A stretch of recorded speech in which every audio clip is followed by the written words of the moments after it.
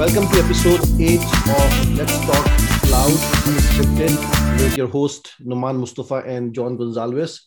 So today we have very special guest, two black belts from Microsoft Azure, Brian Ashley and Manny Salero. We will want to talk about the Azure momentum that we are seeing these days, and although AWS started early and they were able to prove a lot of things for the businesses, now what we are seeing is AWS and Azure are almost becoming two dominant cloud providers, and we wanted to get some thoughts from Brian and Manny. Also, we wanted to see some of their lessons learned. They are the ones who are working with our top Azure customers on a daily basis, and this is a very evolving space where you're learning every day. You're learning from experiences. You're learning from services that are coming out, and it just helps the architects, the communities, the business decision makers in terms of take the learning and imply this into their business as well. So Brian and Manny, welcome to the show. This is our episode 8, and love to have your experiences here. Yeah, thanks for having us. Yeah, thanks, Norman. Thanks for inviting us. It's great. And John, feel free to share your stories from your days managing a large financial infrastructure as we go along. But my first question that I wanted to ask from Brian and Manny is, why is Azure all of a sudden becoming so important and almost like they were able to cover so much ground and almost head to head in terms of their success when comparing to AWS, and obviously AWS being the early leaders, and they were able to prove a lot of things. So in your experiences, what's resonating with the customers and why they're able to cover so much ground? Yeah, so I would say Azure indeed was maybe a little bit late to the party in terms of, or second to AWS. A lot of that, I think, was just learning a little bit. They had a big cultural shift inside the organization, and obviously through some changes of leadership, but really looking to embrace cloud. And so they learned a lot of lessons from AWS, but then also too had to get the same type of scale and service availability for a lot of their legacy applications that folks were very much used to, and make that available in a cloud way. So I think now we've gotten into a point where, as enterprise IT is embracing cloud more and more and more, Azure has done a good job of uplifting their environments and their offerings to really become that, in some instances, second runner, in some instances, maybe even that first runner in the cloud space. Yeah, I agree with that, Brian. And I think we have to look at Microsoft's history with having deep roots in the enterprise, right? Mainly in user-facing technologies like Windows and things like that. But they do have a long history of working with enterprises, deep roots, deeply rooted in the enterprise, and a lot of partnerships. They have a massive ecosystem, and as they build their cloud, and if we believe the numbers that are out there that are saying that only 5% of workloads are in the cloud, that's almost nothing. So we know that the market has a huge portion of it that is deeply rooted in Microsoft, right? So as Azure comes online, starts gaining experience, they already have a trust with the ecosystem, with customers, where they know Microsoft is very good at delivering applications, good at user experience. Hey, this is for us with the tools we have in place today, with the skill sets we have in place today for us, making an adoption of Azure is a no-brainer. And just to think of it this way, for a lot of users, moving to Azure is in their minds is, hey, I'm actually making an Azure Active Directory upgrade. It's as simple as that, and that's why you see a lot of adoption and a lot of interest in Azure from customers. And I would also add that it's true they've commanded the desktops for many decades, end user and desktop, and it's a little bit surprising to me that they are not the front runner, leaps and bounds above AWS, and take away your on-premise type Microsoft applications, move them to the cloud, refreshes seamlessly, I wouldn't say no bugs, but, bugs that don't impact, your user community directly. It is a little bit surprising why they haven't done better than what they've done today. Maybe that's yet to come. Yeah. So John, I also would ask this question you as well, right? So you have been the head of infrastructure for a major financial before joining Aviatrix. And obviously, when you were looking at the cloud journey, right, you probably would be a good question for you, right? That why not Azure? Why AWS? Or what were the key reasons or key one or two reasons why you went with one cloud over the other? And what was the decision that you guys made for Azure? I think for us, from big corporate, it was the pedigree that AWS had in the cloud. We knew Microsoft were smart people, etc. Every organization uses their desktops, but until Citi decided to sort of start using some of the SaaS services from Microsoft, and the only reason they used that is because it was financially very beneficial. Rather than all the individual licenses on-prem or into ELA, very, very financially beneficial. Plus the modernization of the applications, it made it a lot more easier from an end user experience. The decision was made, let's go to AWS first, to consume compute, storage and processing power. And then let's bring on SASE type services from Microsoft and let's see how they work before we decide to go for the IaaS type service and start splitting service between AWS and Azure. I think basically it was the big gorilla in the room, AWS. The old adage, no one ever got fired for going with IBM. It was almost a similar type thing, and as I say, they had a little, in our opinion, they had more of a pedigree for IaaS than Azure at the time. Got it. Yeah, it's interesting, I think, to see that start to shift though a little bit. Over the last couple of years, and some of that is much credit to Azure and uplifting their environments and their offerings and their regional sort of reach, but also too, I think we can't discount the fact that AWS is becoming more and more a competitor to enterprise organizations. And so that is pushing a lot of organizations away from AWS and into the arms of Azure. And to Manny's point, they have done a really good job of continuing that trust that they have built in years past into Azure as well. And so, there's been, recent, the JEDI contracts and things like that. You're starting to see a lot of that momentum shift into Azure as a trusted partner who, they don't have to worry about as being a future competitor. Yeah.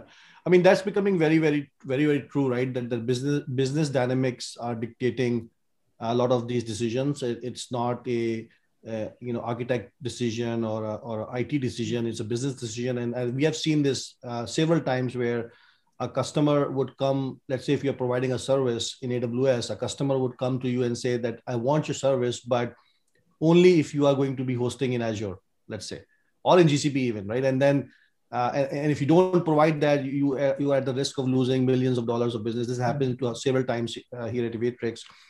And then this is where I think it's pretty evident now that it's the business that dictates what service and what infrastructure from the cloud, which cloud we want you to leverage. And we just need to make sure that from an architectural perspective, you can provide that nimbleness and agility that business is looking for.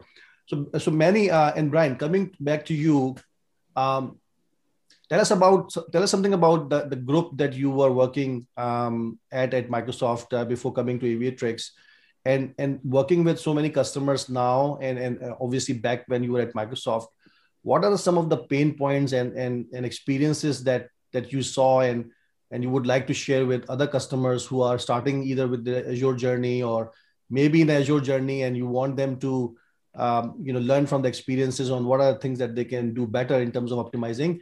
So what has been your, just tell us about something where you were, what that group was doing, and then just general experiences from the customers that you have learned.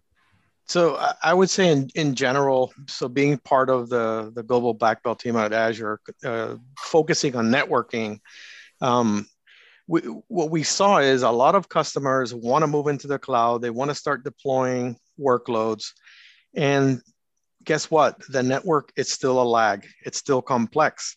It's still difficult to bring those workloads in because you have to lay out the foundation. What is it going to be? Is it going to be ExpressRoute? Is it going to be VPN? Are we going to have multiple regions?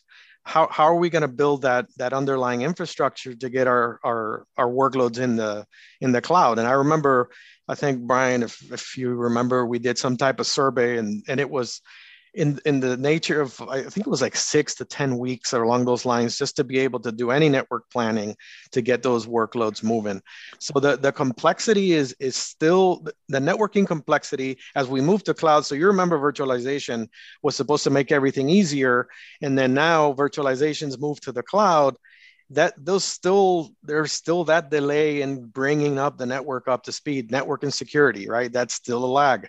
So that doesn't change in public cloud. So I think actually that's made it more difficult because now you're not in charge of the network, and then the security is kind of abstracted. You don't see everything. You don't have the hooks that you used to have in the past.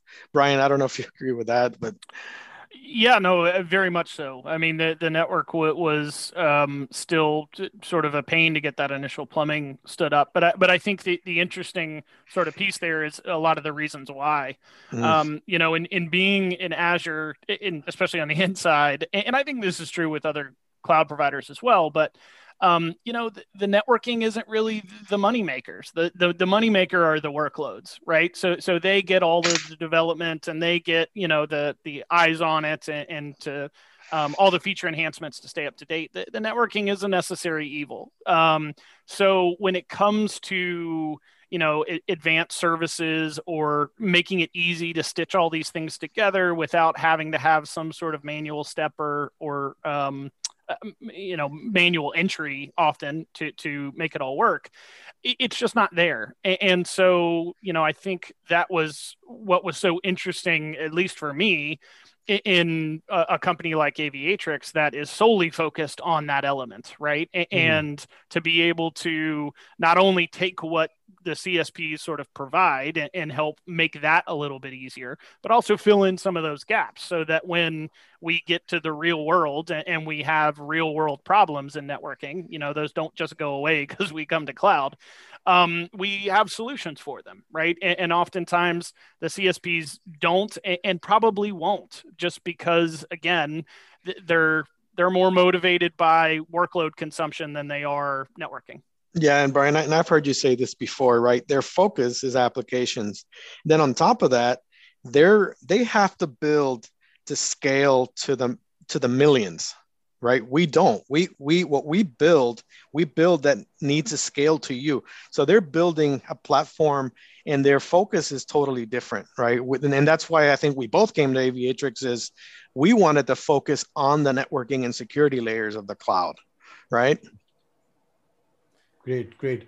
That's a good segue to let's say fast forward to now. You guys are at Aviatrix and you're working with several of our customers who have, either Azure as the primary cloud or maybe as a second close cloud in the deployments.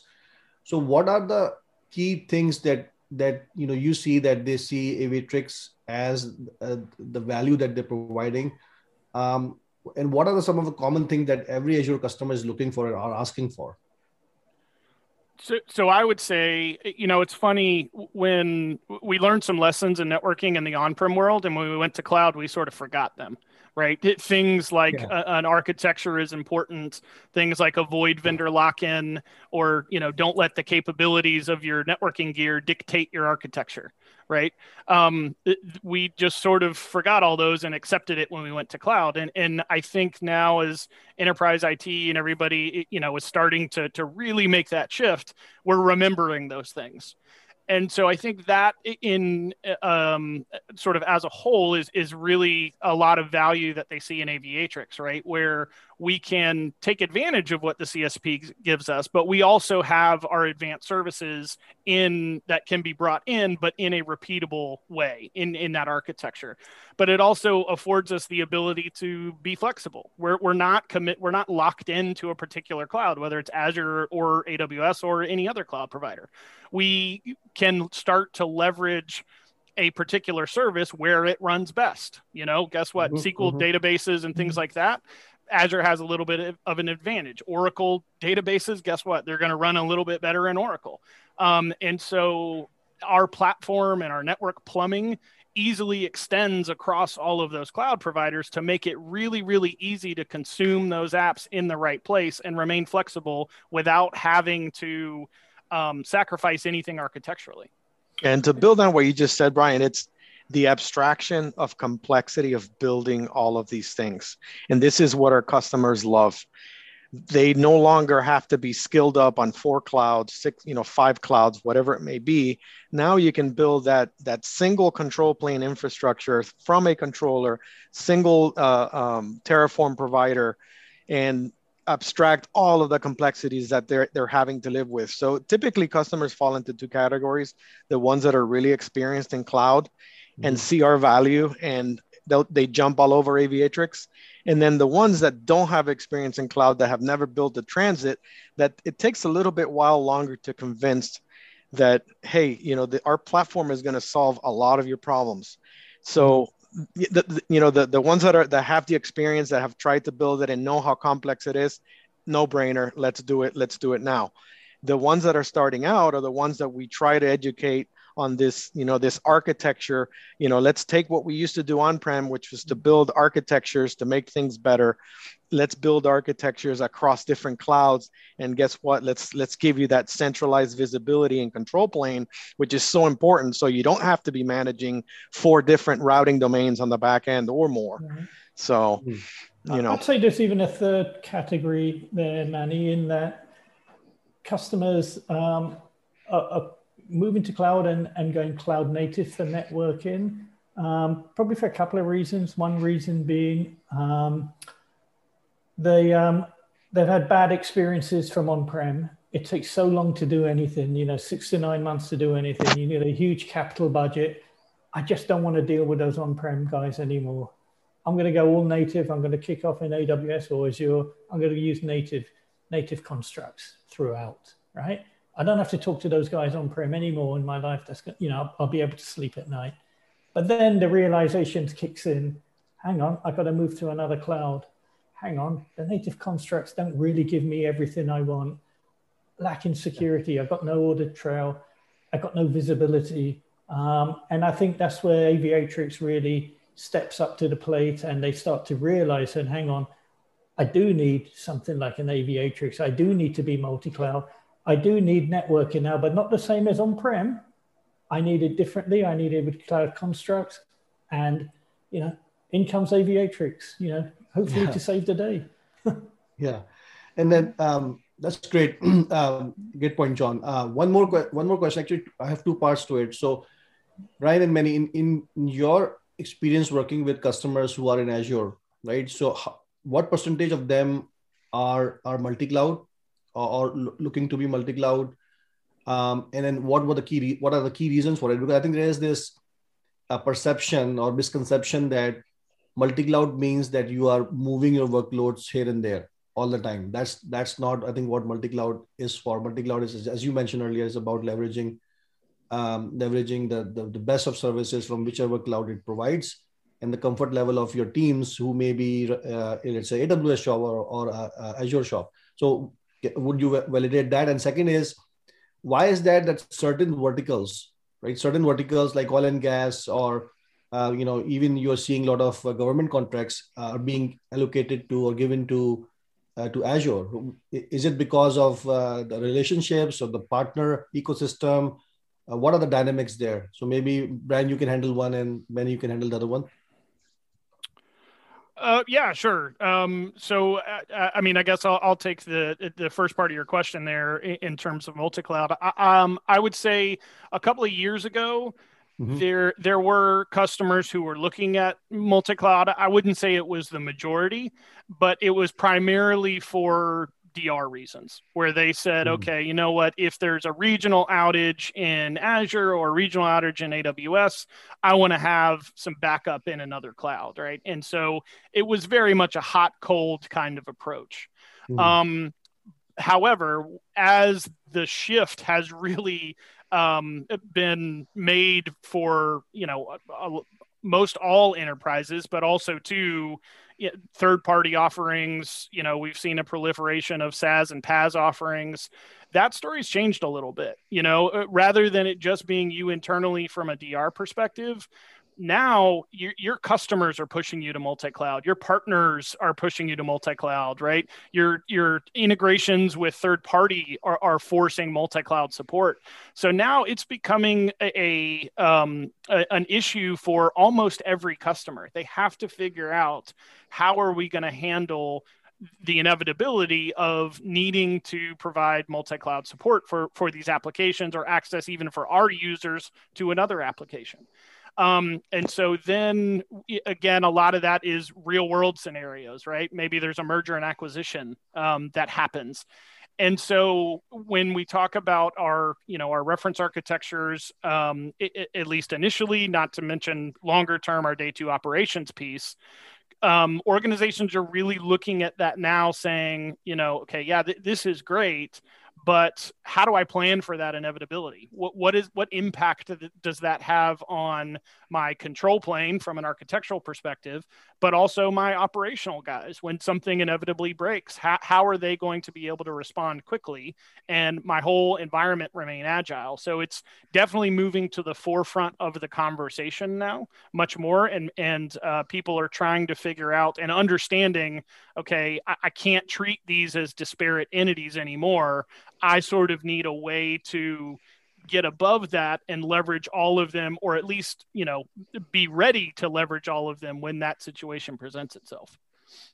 Yeah, Noman, and to address the second part of your question, it goes back to what I said earlier. So the surge and the adoption in Azure has a lot to do with how easy Microsoft allows customers to dip their toes in Azure, right? They have pretty much every tool that they have on-prem today is available in Azure as some type of service. I mentioned Active Directory, Dynamics, a lot of these SASE tools that customers have on premises.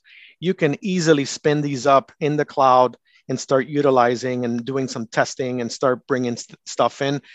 There is a huge market out there of Microsoft customers and ecosystems leveraging all of these tools. Brian mentioned Exchange. I say Office 365.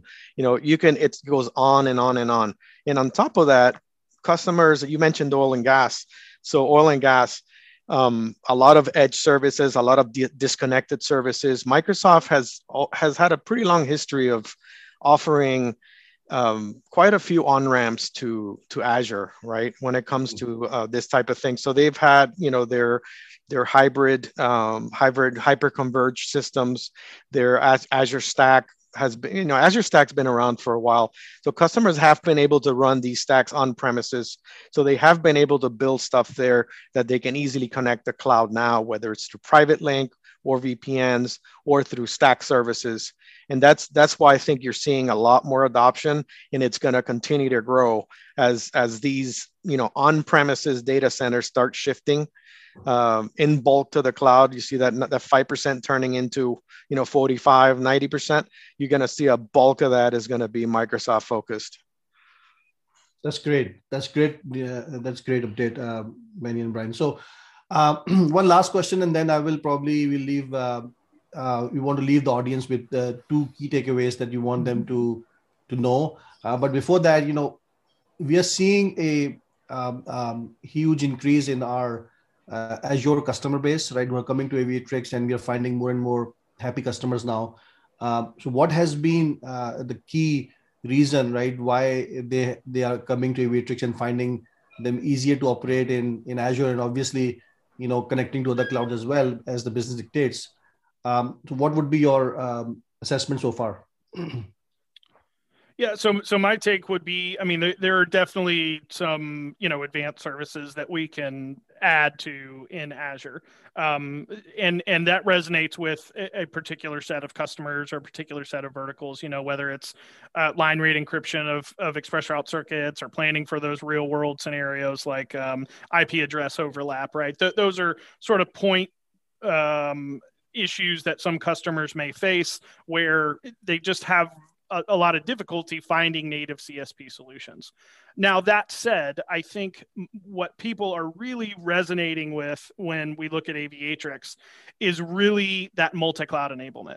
They see it as a universal architecture that provides cloud optionality and sets them up for success in the long run, right? Mm-hmm. Now, a key point of that, which I think is very, very unique about Aviatrix. A lot of organizations, to John's point earlier, have this mandate of I need to go Azure first, or I need to go CSP first.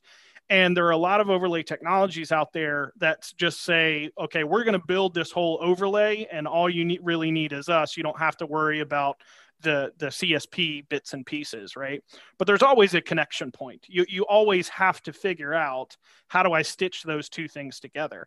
And so one of the really, really nice things about Aviatrix is that we talk both languages. Yes, we have an overlay, but we can granularly insert that where needed. So we support customers who want to go Azure first. It's fine if that's your directive, and we can help still orchestrate that and automate away some of that complexity. But we know when the real world comes and you're facing a lot of these challenges, whether it's going to another cloud, having to deal with a merger and acquisition, Aviatrix can keep that same framework, keep that automated, orchestrated experience, but layer in those advanced services to be able to meet those needs. I think that really appeals to a lot of customers. For me, it's very simple. It's two things. It's the abstraction of complexity and the visibility. As we both know, even if you're building in a single cloud, gaining visibility is a difficult thing to achieve. It takes a long time to build. You get a lot of tools, a lot of silos. We bring all of that visibility, whether it's in a single cloud or a multi-cloud, we bring it all together in a single pane of glass where you can see your entire infrastructure end to end, okay? And then on top of that, I have very rarely in my history of doing anything in IT seen a company execute on simplicity of execution. Very rarely. Aviatrix makes it very, very simple. And that to me, that resonates with a lot of customers when they're able to launch a controller and basically start building VNets and subnets and deploying gateways within minutes of executing our controller. That resonates big time with customers. That's awesome. Awesome. John, do you have anything, or maybe we can wrap this up with the No, I think that was great, Brian and Nanny. Great learning. Yeah. So John, I have one question for you. So are you a PG Tips guy or Earl Grey? Actually, I'm a Yorkshire tea man. Okay. Got it. They seem to have, PG Tips seem to be a lot of dust in their tea bags, Yorkshire tea is a little bit stronger and I prefer it. Got it. Okay. What about you, Manny? What about you? You're a tea guy or a coffee guy? So my wife's English and she drinks PG Tips. Okay, good. Tetley and PG Tips are quite common. Yeah, they are. What about you, Brian? Well, I'm from Georgia, so I'm a sweet tea guy. Sweet tea guy, okay. Oh, man. Yeah. All right, so two key takeaways, and then we'll wrap this up. Brian, you going to go with one, and Manny, you can go with second. Yeah, one. Sure. Yeah. So, we've talked a lot about, even in this conversation, about multi-cloud, and the reality is, a couple of years ago, it was a notion. People were looking at it from a DR perspective. It's a real thing. And again, you may be an organization, we see this every day, that says, you know what, we're in Azure. We're always going to be in Azure. We don't have any need to go anywhere else. That is true right up until the point where it's not. And it may not be you organically. It may be an acquisition. It may be a partner that forces you. Your customers that are trying to consume your service happen to be in another cloud. It is an inevitability at this point. And customers are starting to see it more and more.